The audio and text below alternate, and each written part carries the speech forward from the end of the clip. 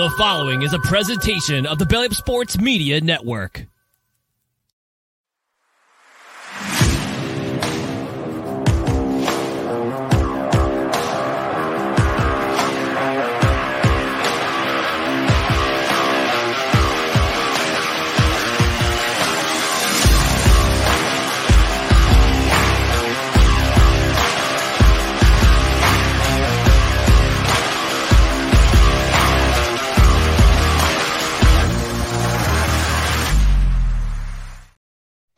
What's going on, everyone? Welcome back to another episode of the Pesky Report, brought to you by Belly Up Sports Media. My name is Brad Chandler. With me today, I'm pretty excited about this. We've got my co-host, Jake, who has just joined the podcast recently. This is our first time working together. So, Jake, how are you doing, boss? Doing great, man. It's great to be here. And, as you know, I love talking baseball. So, and it's been such a joy to be part of the family this week. You guys have welcomed me with open arms, and I just couldn't be happier to be part of the crew here. So, we had a great pod earlier this week with Brandon, and now doing stuff with you, Brad. So psyched. Yeah, pretty pumped for that, and look forward to seeing what we do together with you on board. Another reason why I'm pretty pumped is because we've got my good friend, Htown Wheelhouse from Locked On Astros. How are we doing? You know, we're doing great. My son and I just returned from a week in Florida, went to spring training, went to the World Baseball Classic. I don't know if I'm so much a fan of it right now. And we also caught a Miami Heat game because my son's a big basketball player. So just had a great first experience in Florida. The players couldn't have been nicer. I mean, the stadium is phenomenal. And I highly recommend any baseball fan, if you don't go to spring training, it is basically like going to Disney World for baseball fans. I just absolutely loved it. I agree. Jake, have you ever been to a spring training game? So I just got back I was in Arizona for a week. I went to 6 games out there. That was amazing. I've done Florida spring training twice as well. This was a while ago, 2012 and 2014. So couldn't agree more that it is. Yeah, it's like Disneyland. The best thing about the Arizona one, and Htown, I don't know if you've done Arizona before, but the fact is that all of the parks are within about a 30-mile radius of downtown Phoenix. Whereas in Florida, it's great. And if you're, a Houston fan, you can go there and you can just, hang out there. Or if you're a Red Sox fan, you're in Fort Myers. Fort Myers is good because at least the Twins are there too. But everything's really spread out in Florida. So, but in spring training in Arizona, everything is right there and it's amazing. Wow. And you can hit all these parks. And then in addition to, like you as well, we also did a couple of World Baseball Classic games, which were happening at Chase Field, which is in the middle of everything. So couldn't agree more. If you're a baseball fan, make it a priority at some point to spend a week in February, March, vacation time, save your vacation time, whatever, do it. You will not regret it. It is the best time. You can get close to the players. You see them up close. You can get autographs if that's the thing you care about. Like you see the minor league players. It's the absolute best. So I actually had the chance to go to one single game back in 2019. My buddy, his wife thought it was going to be a great Christmas present. She was going to spend the money, get him tickets to go to a spring training game. And it was supposed to be him and his best friend, who just so happened to be her cousin. And she tells her cousin about it. And he's like, well, one, I can't go to that. And two, just so you know, that's in Florida. I don't know why. I don't know how she thought the spring training game was going to be in Boston at the end of February, but she did. So I got a text message from my buddy, and he's like, hey, would you like to go to a spring training game? And I was like, I'd love to, but like at that time, I just couldn't afford to take time off from work and whatnot. And he was like, well, it's on a weekend. It's on a Sunday. And what if I tell you everything's paid for? All you got to pay for is just your food. And I was like, well, what about plane tickets? He's like, we'll take care of it. I'm like, okay. So I literally spent maybe 14 hours in Florida, watched a game, flew down there, watched a game, flew home. Well, hey, there you go. I did not know anything about going to the backfields and being able to see the players and things like that. So now it's like that's my mission to like actually go to a spring training game and get the whole thing in. So it's a blast. So how was it? Like was that your first time meeting like the players in spring training? Yes. So what I did was I made it a priority the first day we were there to get there about 9 a.m. And I knew exactly kind of where it was in relation to the field itself, because the Nationals and the Astros share a facility. When you park in general admission parking, what's called Lot F, you actually come in on the National side. You just have to walk across the complex. And what's cool is you don't even need a ticket to the game to go to the backfields before the game. You just have to walk through 3 security checkpoints. You go back there, and to my left was literally like Jake Myers, Chas McCormick, Alex Bregman on one field. To my right was Corey Brewer, Joey Luperfido, JC Correa, Jeff Bagwell, Dusty Baker was behind me. I mean, they were all there. And I actually got to talk to Jake Myers. I called him over to the fence while he was waiting, and we were talking, and he remembered the interview I did with him when he was in AAA. And I said, do you remember my son? He was with us. He goes, oh my God, he's gotten taller. Like he recognized that my son had grown, and my son, grinned from year to year. And so I asked him, I said, I have to ask you, center field, it's kind of up for grabs. Coach said that Chas has got to earn the spot, and I know you're coming back. You're feeling healthy. How are you? And he said, I feel great. He said, I feel powerful hitting the ball. I feel good throwing the ball. And I gained a new sense of confidence because I've been real low on Jake Myers making this team even as a backup, more of a 4th or 5th outfielder. But from what he told me, he's firing on all cylinders. I walked with JC Correa from the cages to the backfields. I talked to him.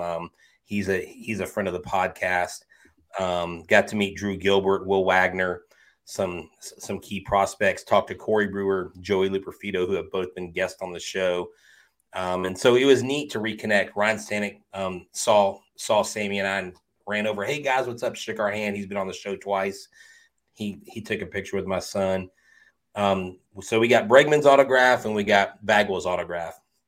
I didn't really try to get a ton of autographs this time, but it was just great because you got to watch them hit back on the backfields. The minor leaguers are going through situational drills. Okay, when you're in the box, there's a guy on second, one out. And so they're taking them through situations. I even saw some of the young rising stars, Sandro Gaston, who they call El Tanque, who's in the Dominican Summer League, who's an absolute animal, and some other guys that really in a couple years you may be hearing their name in the bigs. Yeah, I saw your pictures with Stanek, and I was just like, man, that's got to be like the coolest thing in the world. Like, you've talked to these guys. I know how that feels, like not with major league players, but you kind of jelly there, I guess. But just getting these people on your show and like actually getting to know them. And then when you see them in person, it's just like, wow, you have a connection, Yeah. There's like a trust level there. They know because when we have them on the show, we treat them right. We don't throw gotcha questions at them. We send them questions before they come on the show. We're very professional, and we're just normal people. We're just like them. And we don't treat them as if, oh my gosh, like you're a professional athlete. We just treat them like, hey, you're Joe, I'm Mike kind of thing. We're just regular guys. And really, for the most part, the Astros in the clubhouse, whether it's the most seasoned veteran or the most green rookie, for the most part, they all have a really, really good attitude. So we don't have any prima donnas. We don't have any like egos flying around. And so that makes it easier for the fans because they are all approachable. Yeah, I've heard that, especially when it comes to the spring training facilities and whatnot. So like, that's awesome to hear. Like I said, I went to that one game. I had no idea we were able to go into the backfields. One of the, what are they called? The people, not the security, but the people that make sure like you're in your right seats and whatnot. Like the ushers. Yeah. Yeah. The ushers, I guess that's the correct. they were telling me, they were like, "Oh, you should have got here a little sooner." Like Mookie Betts was taking batting practice in the backfield, and I just like looked at my buddy, and I'm like, "Bro, like, what are we not doing right?" And so I know for future reference, I'll be getting there at like 9:00 in the morning for a 1 Well, look, o'clock here's game. the deal. Here's the deal, because, we talk about budget. We're real people. I'm a teacher. I'm a podcaster at night, teacher by day. What we should do, because the Red Sox facility is in Florida. So we should just get an Airbnb house, split it for a week, go down there, like seriously chop it up, go down there. We'll split the Red Sox and Astros games. And I'm telling you, man, we could do this on a budget. We could really make this work. If I had someone to split the cost, dude, I'm telling you, man, we could find a good place for a week, and let's do it on a budget, man. We'll do it. I'm 100% down on that. Yeah, but make it happen, Brad. Come on. Yeah, man. definitely. Let's definitely do that. We have been talking in our group chat recently. We're like, we need to do like a spring training game, go down there, whatever it takes. Like, let's do it. There's people that are on our show that, we've met through the screen, never met in person though. And It would be a beautiful thing if we could get all of us together, or at least most of us together for a game, whether it be spring training, Red Sox. So I'm totally down with that. We could do that. We could even do a live. We could literally go find Duffy's there and in Fort Lauderdale or like a sports bar, and we could do a live broadcast, Locked On and Pesky report, like teaming up. That would be sweet. Love it. Let's chat more. Let's do it a little later. Something just happened within the past, like I want to say about half hour, maybe 40 minutes as we're recording this. It's the World Baseball Classics being played right now. It's Team USA versus Team Venezuela, and one of your boys just got rocked, and it doesn't look too good. And it's Jose Altuve. Yeah. You were telling us that he's like God in Houston. So what are your thoughts on that situation? Well, the immediate reaction, I mean, you have a whole host of people. Like, people are wanting to throw Daniel Bard into the Gulf of Mexico right now. They want to strip him of his U.S. citizenship. I mean, the knives are out. I mean, if you thought F Altuve or the fuck Altuve chant was like something that was offensive, which we don't even care now. Like, you talk bad about Altuve. I've had a buddy of mine. There was some random Dodgers fan it was an Astros and Blue Jays game. Some random Dodgers fans were there talking crap about Altuve. And she's like, listen to me, MF, and she was like about to take their head off because they were talking bad about Altuve.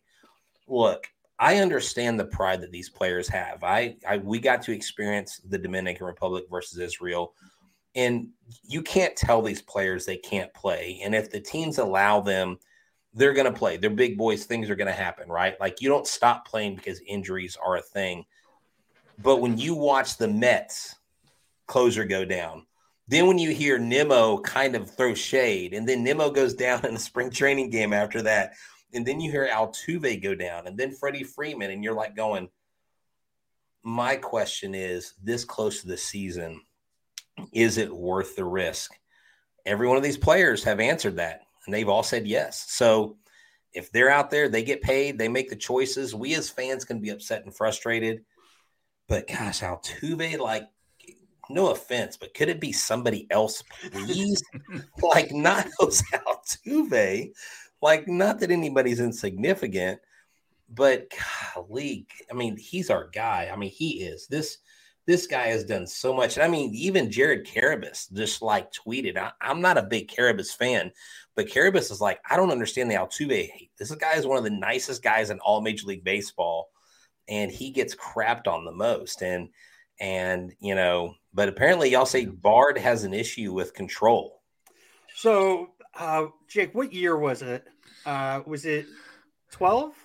It would have been after he was moved to the rotation, which was 2012, because he had been a really excellent setup man in like 2010, 2011. He was great. And then it was a Bobby Valentine decision to move him to the rotation in 2012.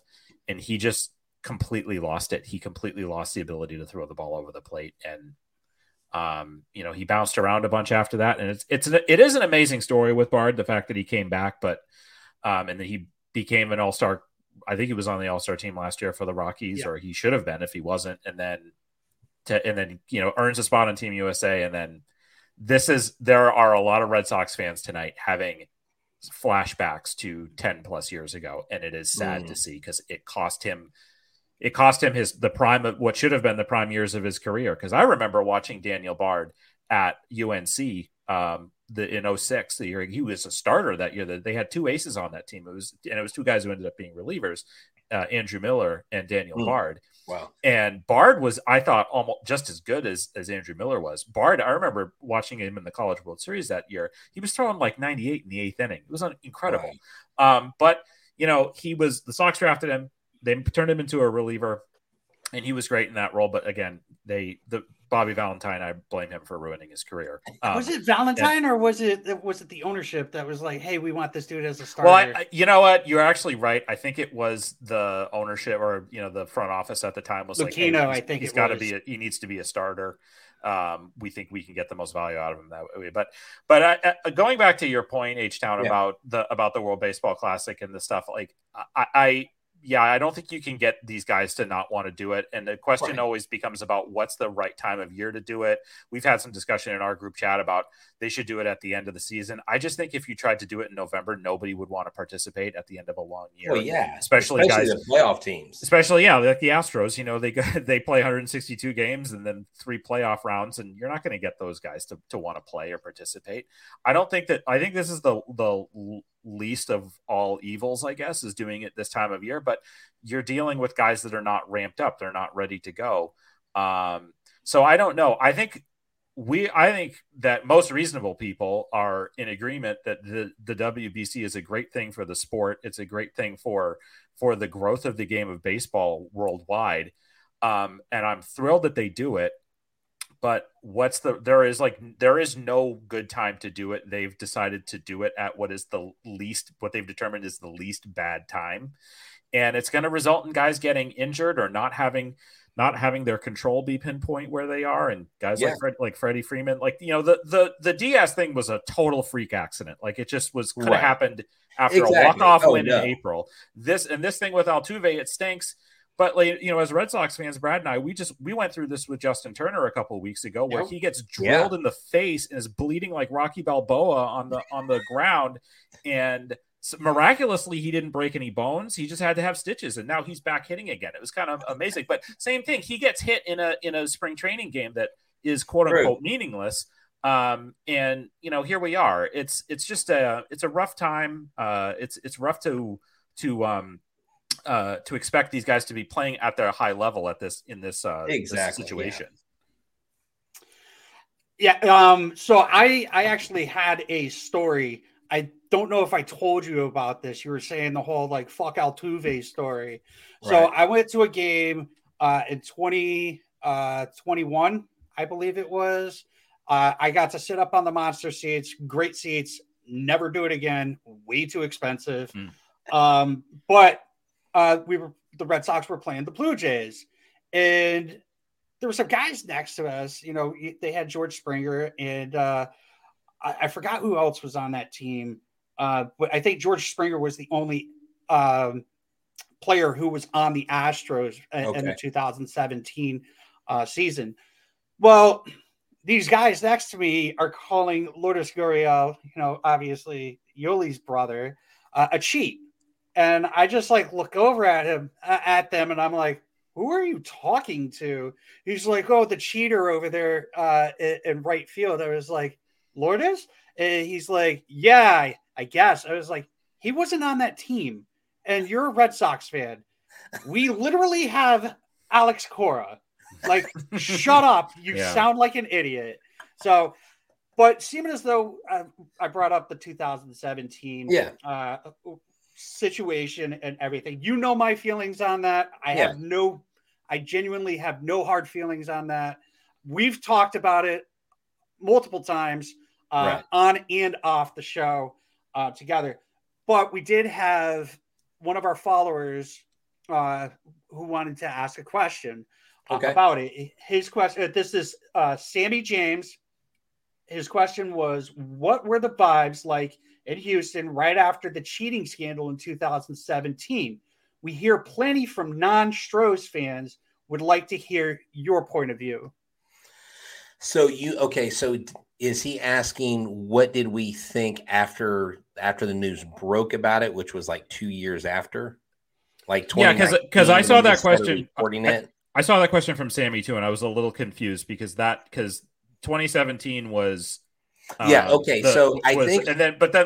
Fires story in the Athletic, that wasn't until after 19, after you lost to the Nats. So I'm gonna assume he means more like 2019. Yeah, when it broke out, when everybody found out publicly that there was that scandal. So it's funny. I actually interviewed John Boy before I joined Locked On Astros right after that broke. And I honestly thought that it was a conspiracy theory because we didn't believe it. We were like, they were hitting a trash can? Like, what? Like, it didn't make any sense. I'm like, that team was so damn talented. Why the hell would they bang a trash can? Anyways, and so it took a while for everybody in Houston to actually believe it because, we remember when we beat the Knicks in the finals, the Rockets, Sports Illustrated went ahead and printed a New York Knicks victory Sports Illustrated cover before they printed a Houston cover. So we know what shade is in Houston. Okay. We're not the big market, the big money teams. We're just Houston. We're kind of like, mission control is kind of a big deal, but everybody else doesn't seem to think so. So when that came out and it was confirmed, we were initially disappointed in our team, of course, because you don't want your team to be not just accused of cheating, but actually breaking the rules. But 2017 for us, and I don't say this to use the hurricane as an excuse, but when we went through that hurricane and when the team put this whole city on their back, like, we've got you, like, and then they were out in the community doing stuff. When they won that World Series, it was almost like, wow, like, we won, we've been through hell this year, and it's amazing. And then when the scandal came out, it hurt because it was like, damn it, the only title we have is now forever tainted. Like, this sucks. But you know what? I don't let other fan bases take that from me. Like, I don't have it on right now, but I got a shirt that has a 17 and 22 flag because until Rob Manfred says it's null and void, or until Rob Manfred also cancels the Yankees championships that were won with all the steroids, until they cancel 2018 with the Red Sox. Look, the bottom line is let's not go there. The league had a problem. It was a league-wide problem. And I think if the Astros had not won the championship, I don't think they would have come down so hard on the Houston Astros. I'll be real honest. Who did we beat that year? Boston, New York, and LA. The three big dogs. And then they found out, well, shit, everybody's doing it. There's like 14 teams we know of. The Astros actually gave them 7 or 8 of them. The Rockies were using a dang massage gun on the bench. I mean, it was asinine, all the different things that were going on. And now it just came out recently that the Dodgers were also cheating and they just sucked at it, So my thing is, it sucks because it's always marred. But in our minds, it's a legit championship. 2018, I think, is a legit championship for the Red Sox. 2020, that's not a legit championship. It was only 6 games. They can suck on that. I'm sorry. Give Clayton Kershaw 162 in a full playoff season and win one. And tell your manager, Dave Roberts, to shut the F up when it's the season saying that they're going to win the World Series. Don't guarantee a World Series. Go out there and earn it. And that's why 2022 is so, I think, enjoyable for us. What bothered us the most was there was almost this amiss like arrogance when everybody kind of knew what was happening. and they denied it at first. That they finally came clean. Carlos came clean. You know, the Astros players eventually all came clean, but at first there was a smugness, and I think that's what rubbed a lot of people the wrong way. Was they were like, wait, how can you be so smug and arrogant when you clearly broke the rules? So at the end of the day, I understand people's disdain, but here's a life lesson. If something happens in 2017 and it's 2023 and you're still bitching about it, you've got to go see somebody and talk through those issues, because that is no way to live. And I just don't see how people are still pissed off about it. I'm like, build a bridge and get over it. In Texas, we say call the ambulance, because like it's done, right? But that's why 2022 is so important to us, guys, because that's a title that no one can say anything about. They want to call us cheaters still. Screw y'all. You're just jealous because we've been to 6 straight ALCS. I like I said, you know my feelings. I don't care. Everybody cheats. That's the game of baseball. There's been some sort of cheating from the beginning of time when it came to this game. Yeah. You know, like you steal signs when you're on second base. That's the reason why we have that pitch com now. And whatever. It is what it is. They got caught. They were using trash cans. Whatever. Trash cans, kind of a little weird thing to be using, but whatever. You did what you had to do to win. Yeah. If you're not cheating, you ain't trying, in my opinion. But the Astros, I think, were 10-11 in games where they recorded bangs. They actually had a losing record, and they actually had a better road like batting average than a home batting average. And Jose Altuve refused to use it. George Springer didn't use it because, George Springer's got, he deals with stuff that I dealt with as a kid. I mean, growing up, I was a real big stutterer. He deals with that. So I know how when you stutter and have that issue, your mind, you get so confused with certain things. That's why sometimes words don't come out. And he was like, I wasn't trying to hear a trash can. I'm just trying to hit. That's the equilibrium, right? Yeah. It just throws you off, because let me tell you, as someone who has dealt with the stutter his whole life, our minds work differently. So sometimes when you're trying to say a word and it doesn't come out, it's like you're saying it, but you just can't get that out. And I can't imagine sitting there. What are you thinking? Okay, this guy's, I can't see the sign, but bang, bang, I hear that. Oh wait. And like you don't have really the time to react. So I think it was a zero-sum game at the end of the day. I really don't think it the Duke University, some people from Duke studied it, and they were like, it had a neither negative or positive effect. It didn't really change much. So it was against the rules. They broke them. They were punished. People say they weren't punished. That's an absolute 100% lie. 2 years, first two rounds of draft picks, 4 picks gone. Astros have the 26 rated minor league system. That's being nice about it. But I think our player development has countered that really well with a lot of the guys we have on the roster now. Yeah. And we've spent a lot of time talking about this already. Yeah. I don't really have a lot to add other than just, I was happy last year that I was not rooting for the Astros in the World Series, to be honest. I was more rooting for the Phillies, but I was happy that they won so that they could shut people up about their ability to actually win these series and with all the scrutiny on them. And I think everybody in baseball should have been, hopefully was thrilled for Dusty Baker, who is just a top-notch human being, a great man and a great manager, and deserved that moment. And he got it. And I couldn't be happier for him in that regard. So I'm happy to move on from this topic because we got that question from Sammy. I'm glad we asked it. It's like, it's always the elephant in the room in any. Yeah. Sorry if I went a little too long. I was just, no. I'm always looking forward. Like I try to look at what's coming next. And there's a lot of interesting stuff to talk about with this. There is a ton. Yes. There is. I just want to say, this will be the last time I bring this up on the podcast when you come on, because I brought it up in 2021 and we both agreed there. I think we talked a little bit about it on our 100th episode, but thank you. No more. It's all good.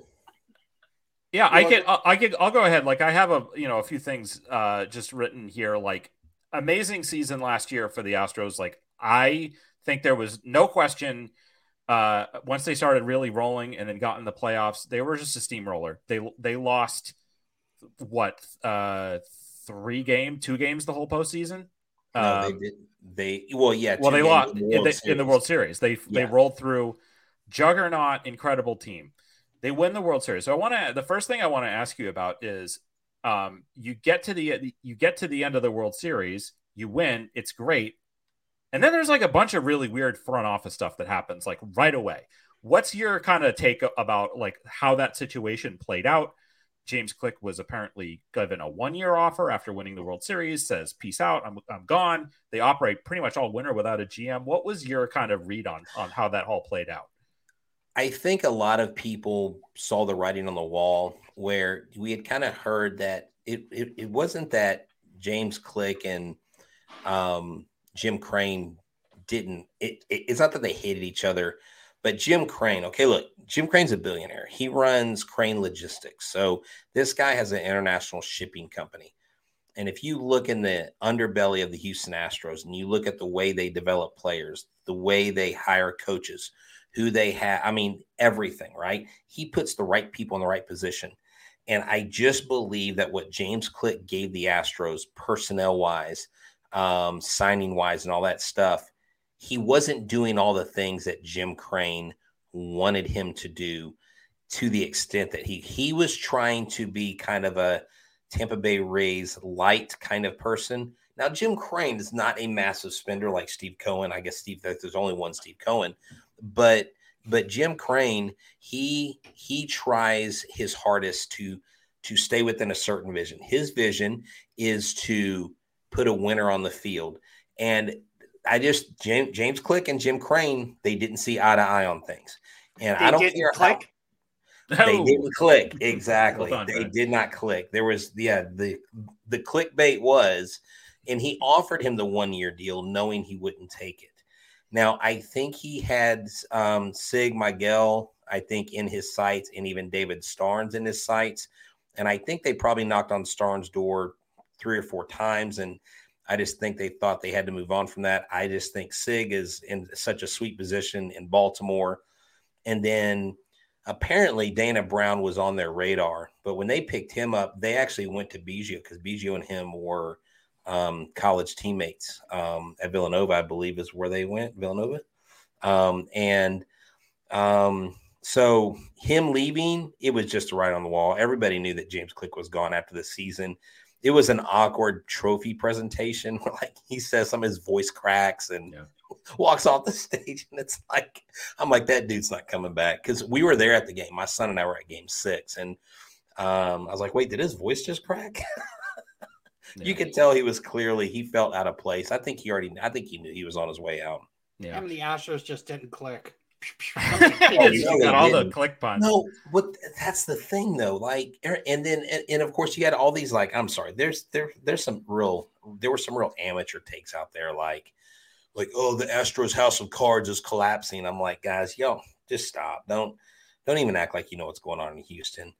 Dana Brown come in, done a great job. And so, I was going to wait to ask about Dana Brown, but since you brought him up, I thought it was so. And you already mentioned the fact that the Astros farm system is depleted, and it's partially as a result of some of the penalties that have been taken. It's also partially because they've brought a lot of guys up and they've been successful, and you're in the process of filling those in. I think you mentioned I looked before that they were Baseball America has them 25th in their latest rankings, and do you think that part of the rationale for bringing in someone like Brown, who is a very respected scout, somebody that helped build up the championship team in Atlanta, part of what his role is going to be is to try to build that farm system back up for the next wave of potential guys for the Astros to come up?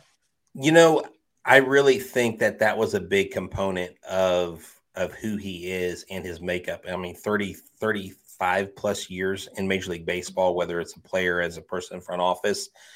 But I can tell you this, we talked to Jason Bell, who is basically the minor league field coordinator for the Astros and the assistant player development coach. He's over all the position players. So this guy Bell travels to every minor league club, travels up to the big club just to check in on players, seeing where they're at in their development.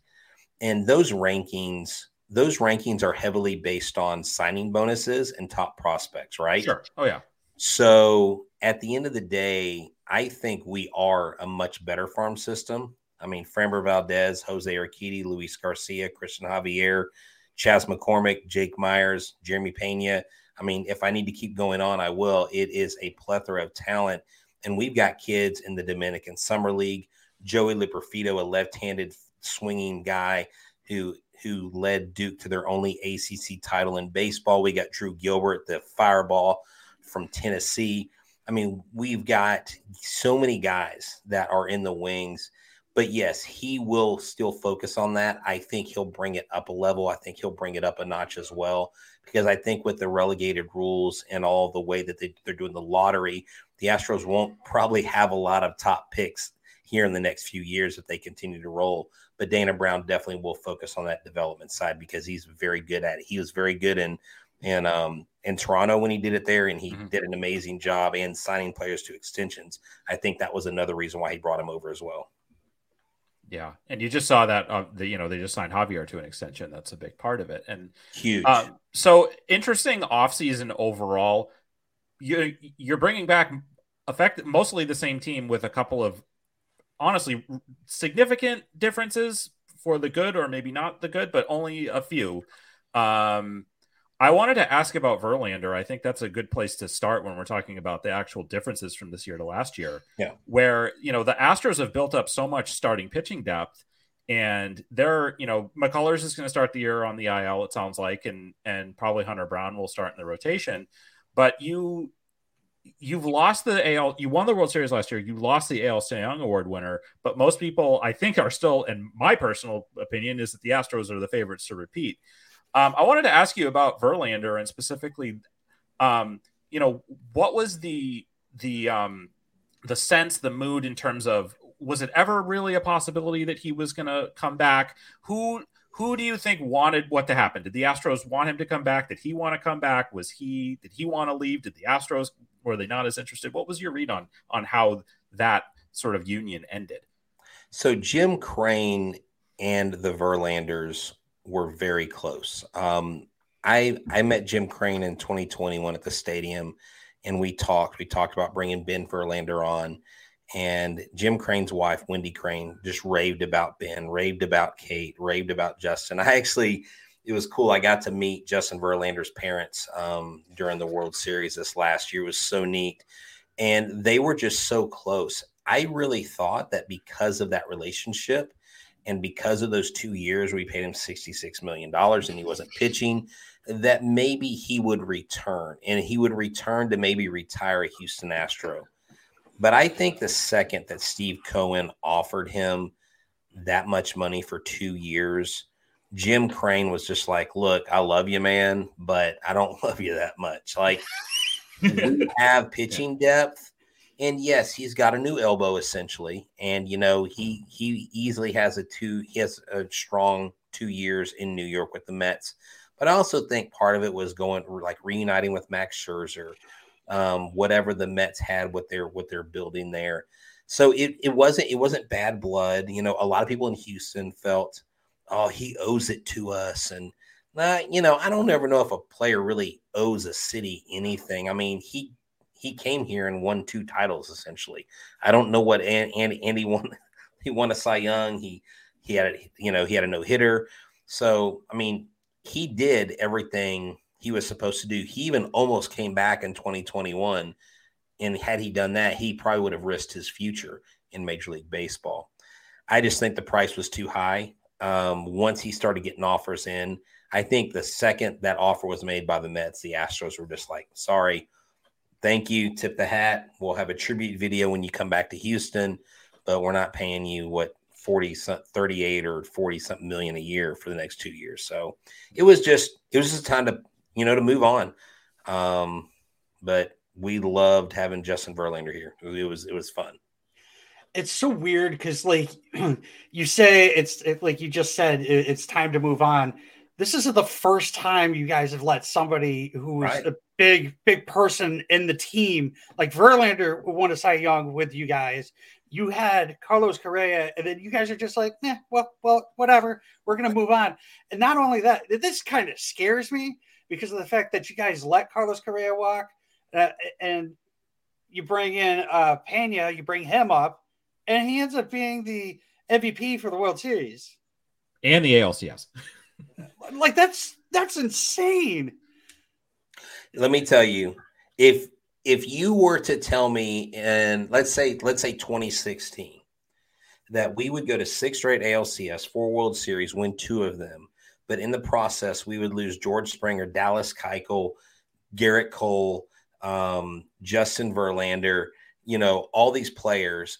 And then you told me, oh, but by the way, you won all these things. I would have been like, there's no way. Like, clubs don't sustain those kind of blows. And that's why when people complain about Crane being cheap, I'm like, but have you seen the results?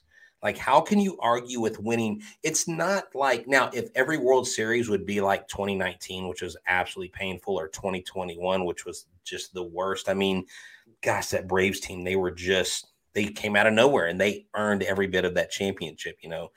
I had mad respect. Dodgers fans, that's a real World Series. Yeah. That was a great, the Locked On Braves host, there wasn't a single media person that picked the Braves to win that year. I mean, even the Braves people were saying, yeah, Astros in 5. So I just think for what the Astros have done, the proof's in the pudding, and we just have the personnel. Jim Crane is a smart man. He's a baseball guy. And it's great when you have an owner that's a logistics guy that loves the game as much as he loves his business. He's not Jerry Jones, thank God. He's not some of these other owners that tear these teams apart. He just does a phenomenal job. He puts the right people in the right place. So how can you argue with a proven winner? Uh-oh, what happened? What happened, Brad? Fucking Trey Turner just hit a grand slam. Oh, man. Are you serious? Yep. What's the score now? It's 9-7. I mean, that just goes serious? That just goes to show you, because I was talking to, I think some folks on our side before the game about the lineup, and you see Trey Turner's hitting 9th in this USA lineup. It's like, okay, Trey Turner just signed a $340 million contract, and he's hitting 9th. That's how much clout the U.S. team has. Unfortunately, they didn't get any good pitchers other than like Wainwright or Lynn to actually pitch. But yeah, and talking about like putting people in the right position, that kind of thing. Like I think that we talked about Verlander, like the starting depth that the Astros have, where you can let the AL Cy Young winner go and still be in this position. And the example that I give is, so Luis Garcia pitched tonight for Team Venezuela. Yeah. And if you look at what happened in the postseason this past year, so like the Red Sox season sucked last year and the pitching sucked for most of the year. And if we had Luis Garcia would have been probably our ace. And Jose Urquidy maybe a little bit behind that.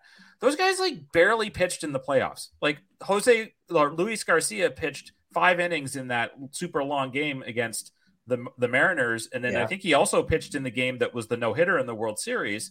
And Urquidy pitched like 3 innings in the World Series. And that was it. Those guys didn't pitch in the playoffs otherwise. And those guys would have been the ace starters for the Red Sox. So you just have like an embarrassment of riches of pitchers. And this is why I hate the Astros, because it's just so annoying. And now it's like, you have this entirely homegrown rotation now. Even with McCullers going down and Brown being in there, it's all homegrown guys. It's all guys that you develop. And none of these guys were like huge, highly touted as amateurs. Valdez, Javier, those were like low 5-figure signing bonuses, I think. They were your bargain bin guys. And so how did this, I guess I'd ask you, how did this happen? Like what is your understanding of the infrastructure there that turned these guys into stars? The Astros, I would say the Astros and the Dodgers probably do some of the best baseball development in the international pool. You know, Houston has 22 Cuban players on like in their organization. I think 40% of our players that went to the WBC were from Latin American countries, Venezuela, Puerto Rico, Dominican Republic, you know, places like that, right? And the people they have, like we've interviewed Rafael Pena, we've interviewed Elvis Rodriguez, their hitting instructors down in the Dominican Summer League, and they just do a phenomenal job recruiting. I mean, when we get international signings, we just have scouts. You know, look, whenever we got Yordan Alvarez, okay, steal of the century. My God. So the Dodgers, that was a steal. So the Dodgers wanted Josh Fields. Do you know the Yordan story? Well, I just know that the Dodgers, the Astros stole him from the Dodgers for Josh Fields, who was a Red Sox at one point. Exactly. So basically what I'll do is I'll give you like the 30 to 45 second clip, okay?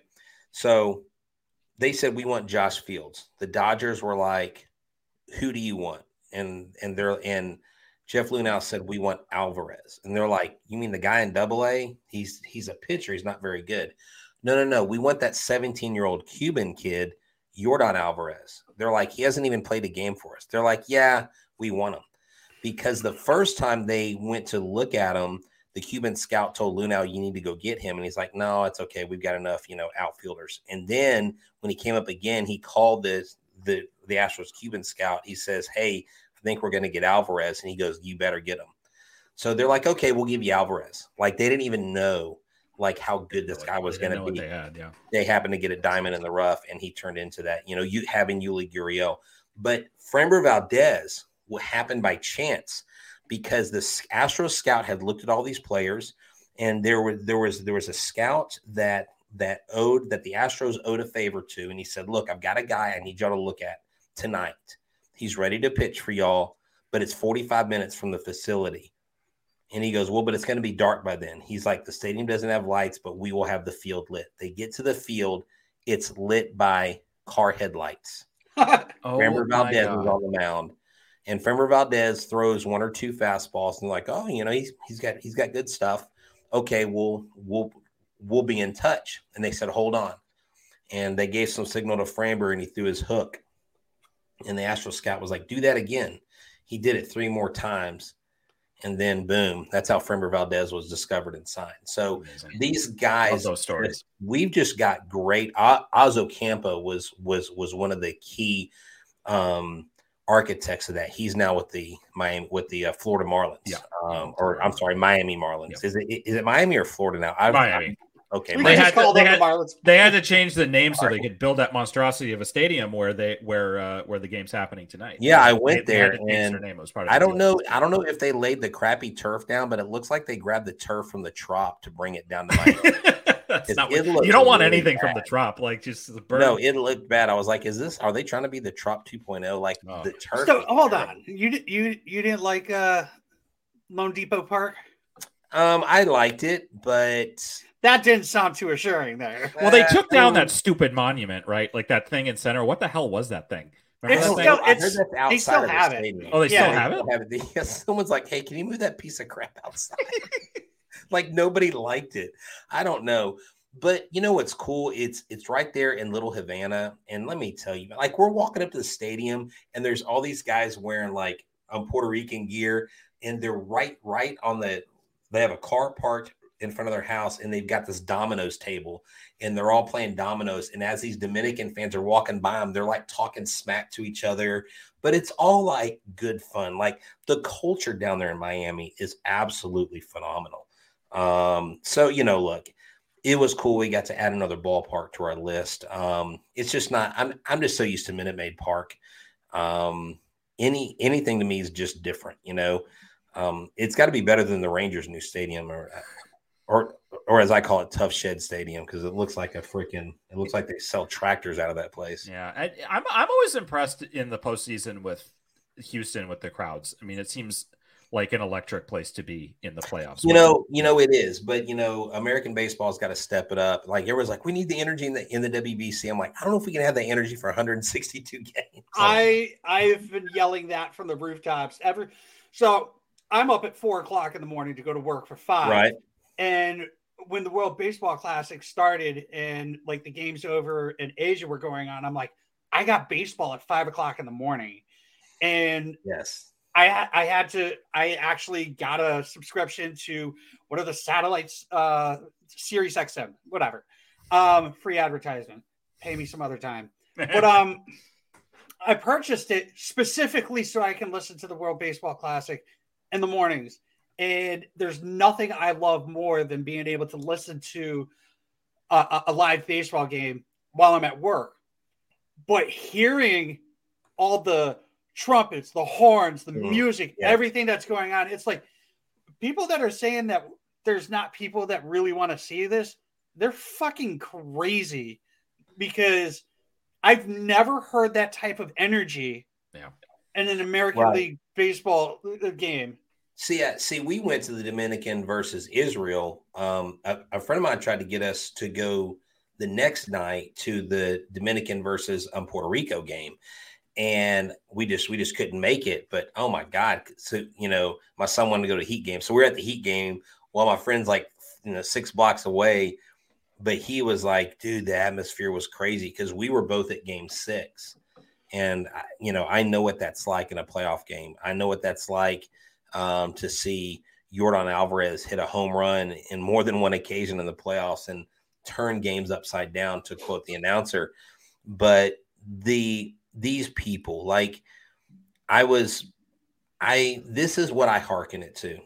In America, I think we have almost an oversaturation, kind of an overabundance of things, right? Like we have baseball everywhere. Like we can get competitive baseball anywhere. These people are playing for their countries, and their countries are smaller. And so they don't have as many resources or as much access to all the baseball that we have. So when they have a national team, there's a lot more, it appears that there's more pride, because they're just putting all this energy into it. And so, good for these countries to come out and celebrate. And they came together. I heard there was a fight between a Puerto Rican guy and a Dominican guy during the Dominican versus Israel, but those guys probably had too much to drink. And that happens all the time with regular baseball, but I love the energy. So tip of the hat to the people that have come out, people that have come into Miami, flown into the U.S. to watch their team be represented is really cool. Yeah, we got to step up our game. I don't care if it's 162, but like in a postseason game, playoff games, whatever. Now, playoff games in Houston are pretty electric. I can tell you that. We got to step our games up, people. So, hey, so in 2023, what do you got to look forward to as an Astros fan? Christian Javier and Framber Valdez being the 1 and 2, or whichever order. It's probably going to be Valdez. That being your 1-2 punch at the top. Hunter Brown, what is he going to do? He's probably going to hold that 5th or 6th spot. You're not going to put him higher because he has a lack of innings. People say he's going to be Justin Verlander 2.0.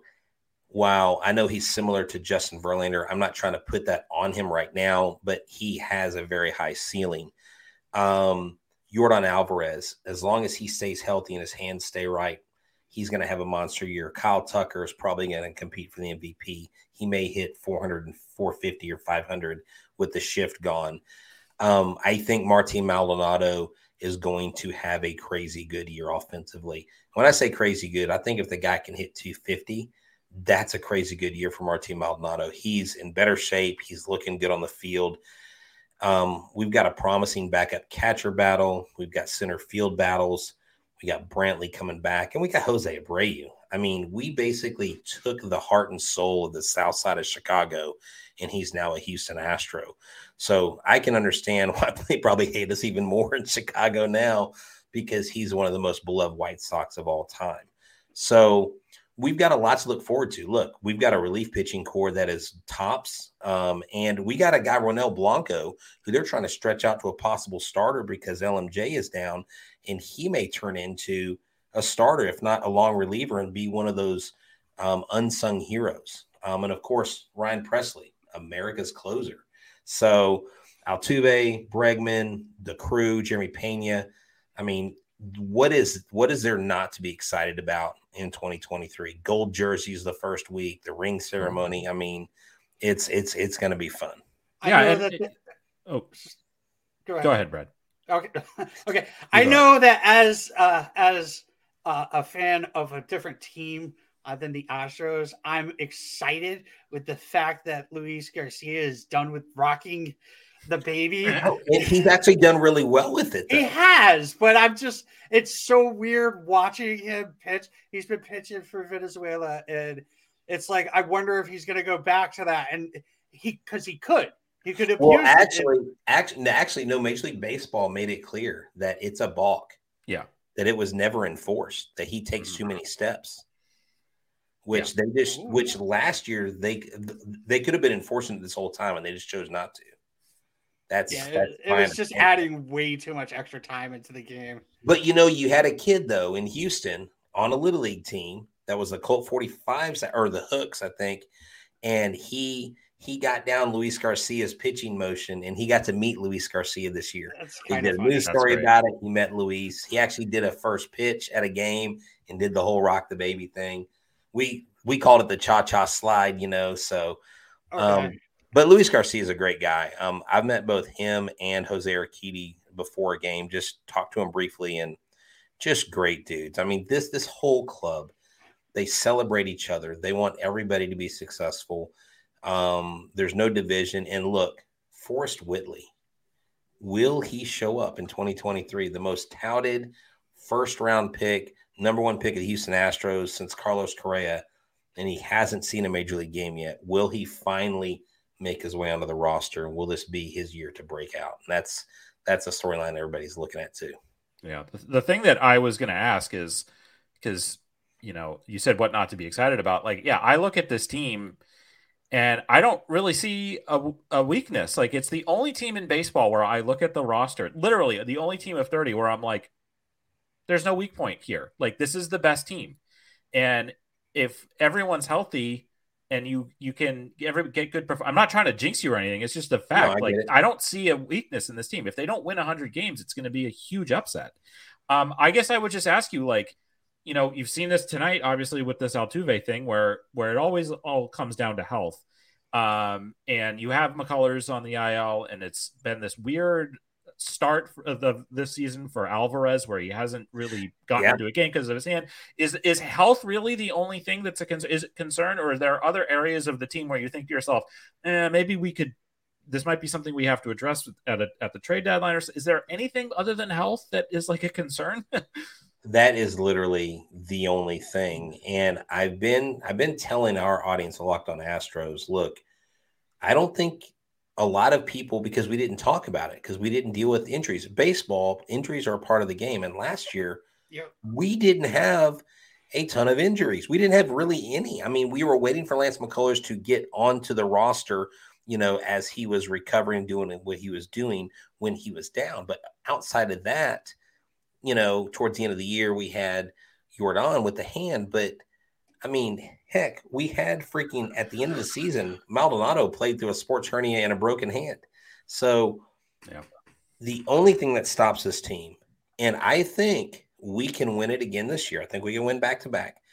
But I think we're going to deal with some things this year that we haven't dealt with, just because the law of averages. And I'm not saying it's a 100% guarantee, but more than likely we'll have more injuries. And maybe this Altuve thing. Look, I would rather the Altuve thing happen now. Hopefully it's a bruise and not a break. Yeah. If it's a break, it's a little bit more.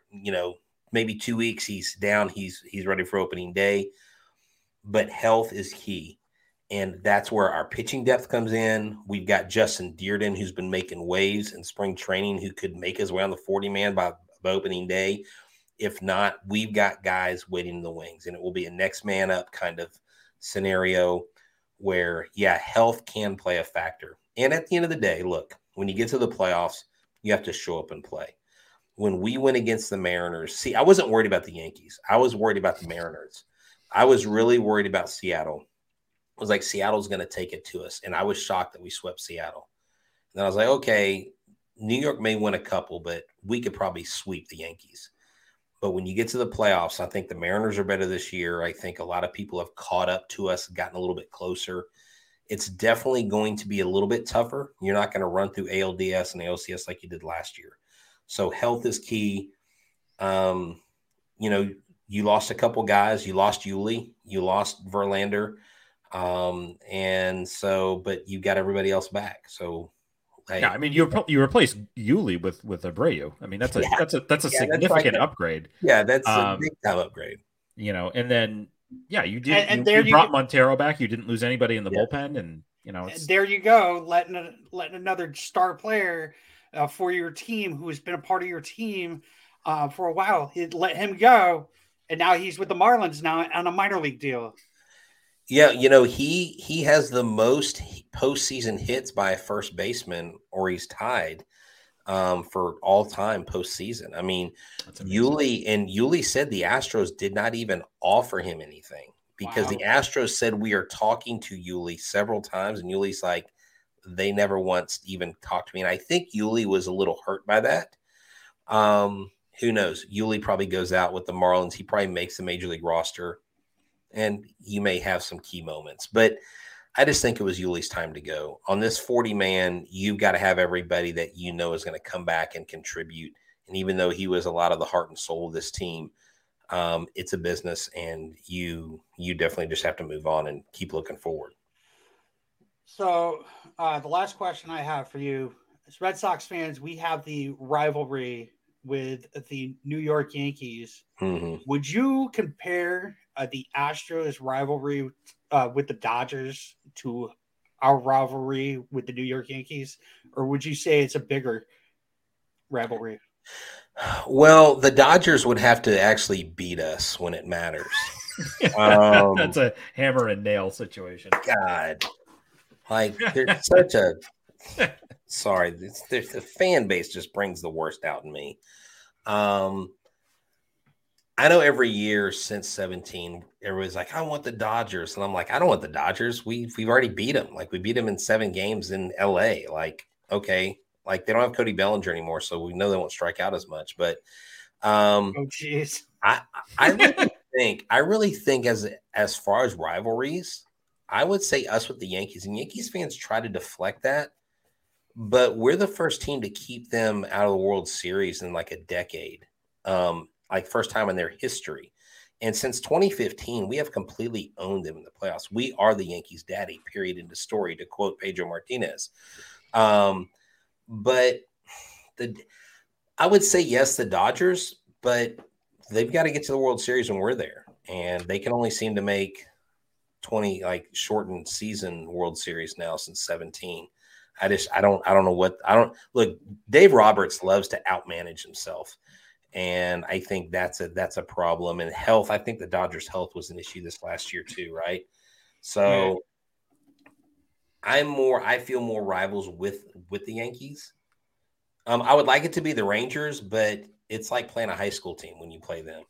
And now they have like this $850 million payroll, and they did that just to get third place.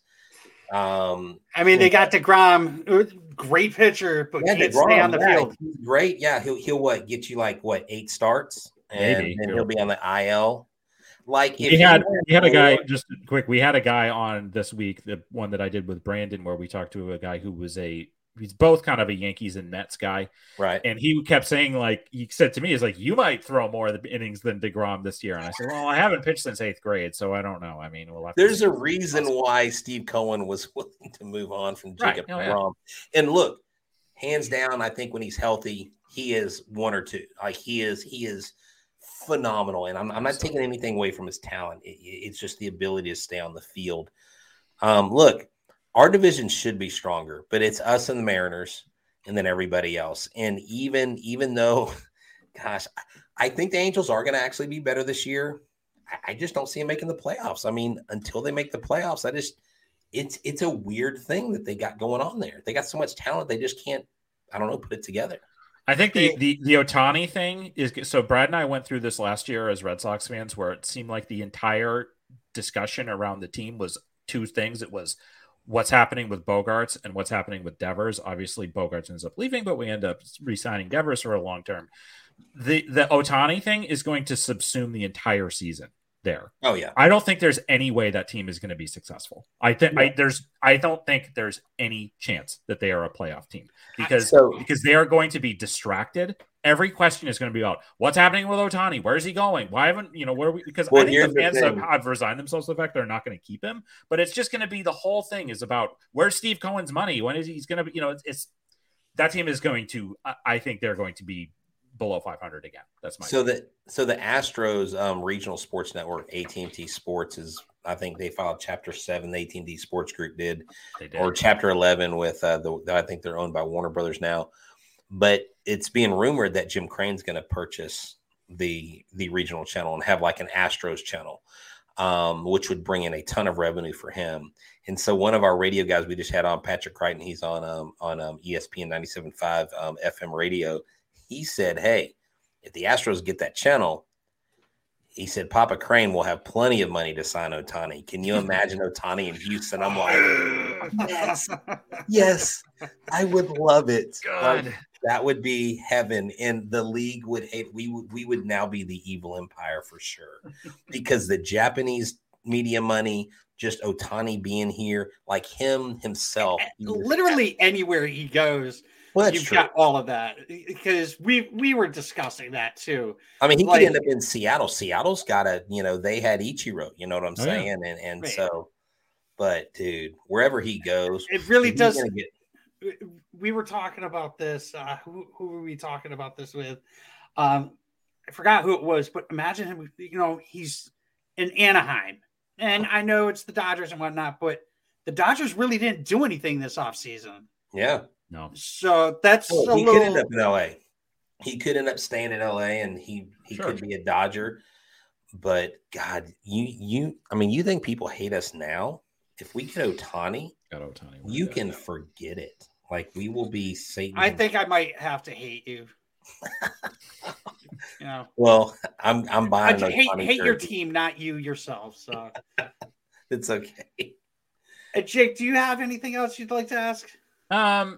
I think we've covered most everything. You talked about owning the Yankees, which is just like, I think like the people that own real estate rent free and the Yankees fans' heads are like Rafael Devers and I think Verdugo a little bit, and then like the entire Astros roster, and it's a beautiful thing. Really just the videos of we want Houston. It was just it was glorious last year. So thank you for that. I appreciate it. No, again, I look at this Astros team. I don't see weaknesses. I certainly think that as a fan of the game, you have to respect what they've done, what they've built. Those players are incredible. The fact that you have guys like the caliber of Kyle Tucker hitting like 5th or 6th in the order, it's just like, it's crazy to me. And yeah, no, I think that when we're penciling in playoff teams and figuring things out, the one thing that we know for certain is that the Astros will be there as long as their health stays where it is. And I look forward to battles with them. And we're talking about just the last quick thing about, atmospheres. The best big game atmosphere I've been to ever in my life was being at Game 3 of the ALCS in 2021, which was the Schwarber Grand Slam against Urquidy, and the last game the Red Sox won that year. But that was amazing, and the Astros were part of that. And then the Red Sox didn't win another game the rest of that series. But that's my fun. That's my most fun memory of being at Fenway Park is being. I was there too. Oh yeah, so was Ed. So, yeah. So that's well. Here's the deal. I'll leave this episode with the words of a wise 8-year-old kid that I met from Boston one time, and he said this to me: "Never forget, Yankees suck." I mean, it's like the handshake emoji. Like we're all. When he did it, he flipped the bird. It was great. It was an 8-year-old kid from Boston. Sounds like an 8-year-old. Touché. All right, boss. Where can everybody find you, and where can they find your show? So they can find us at Stros 411. Oh, sorry, that's my sorry. You can find the show Locked on Astros on YouTube. Anywhere, Instagram, Twitter. Any social media outlet. We are on TikTok now as well. You can find me at Htown Wheelhouse on Twitter, Instagram, and Facebook. But seriously, subscribe to our channel. Even if you are a fan of the Red Sox, we talk about baseball throughout the year. And look, we have fun doing it. So we would welcome everyone to come join us. And I thank you guys for bringing me on. Y'all do a phenomenal job here at the Pesky Report. When I say the, I mean all caps, the Pesky Report. So thank y'all for having me on once again. Always, man. You are basically our Astros guy, and maybe one day we'll get both you and Eric on the show to talk Astros, Sox, and whatnot. So I appreciate you coming on, and everybody will be talking. We'll be talking some more baseball on Sunday night, which will come out on Monday morning. And we've got a ton of guests coming up this next week. We got Crystal O'Keefe talking White Sox. So stay tuned.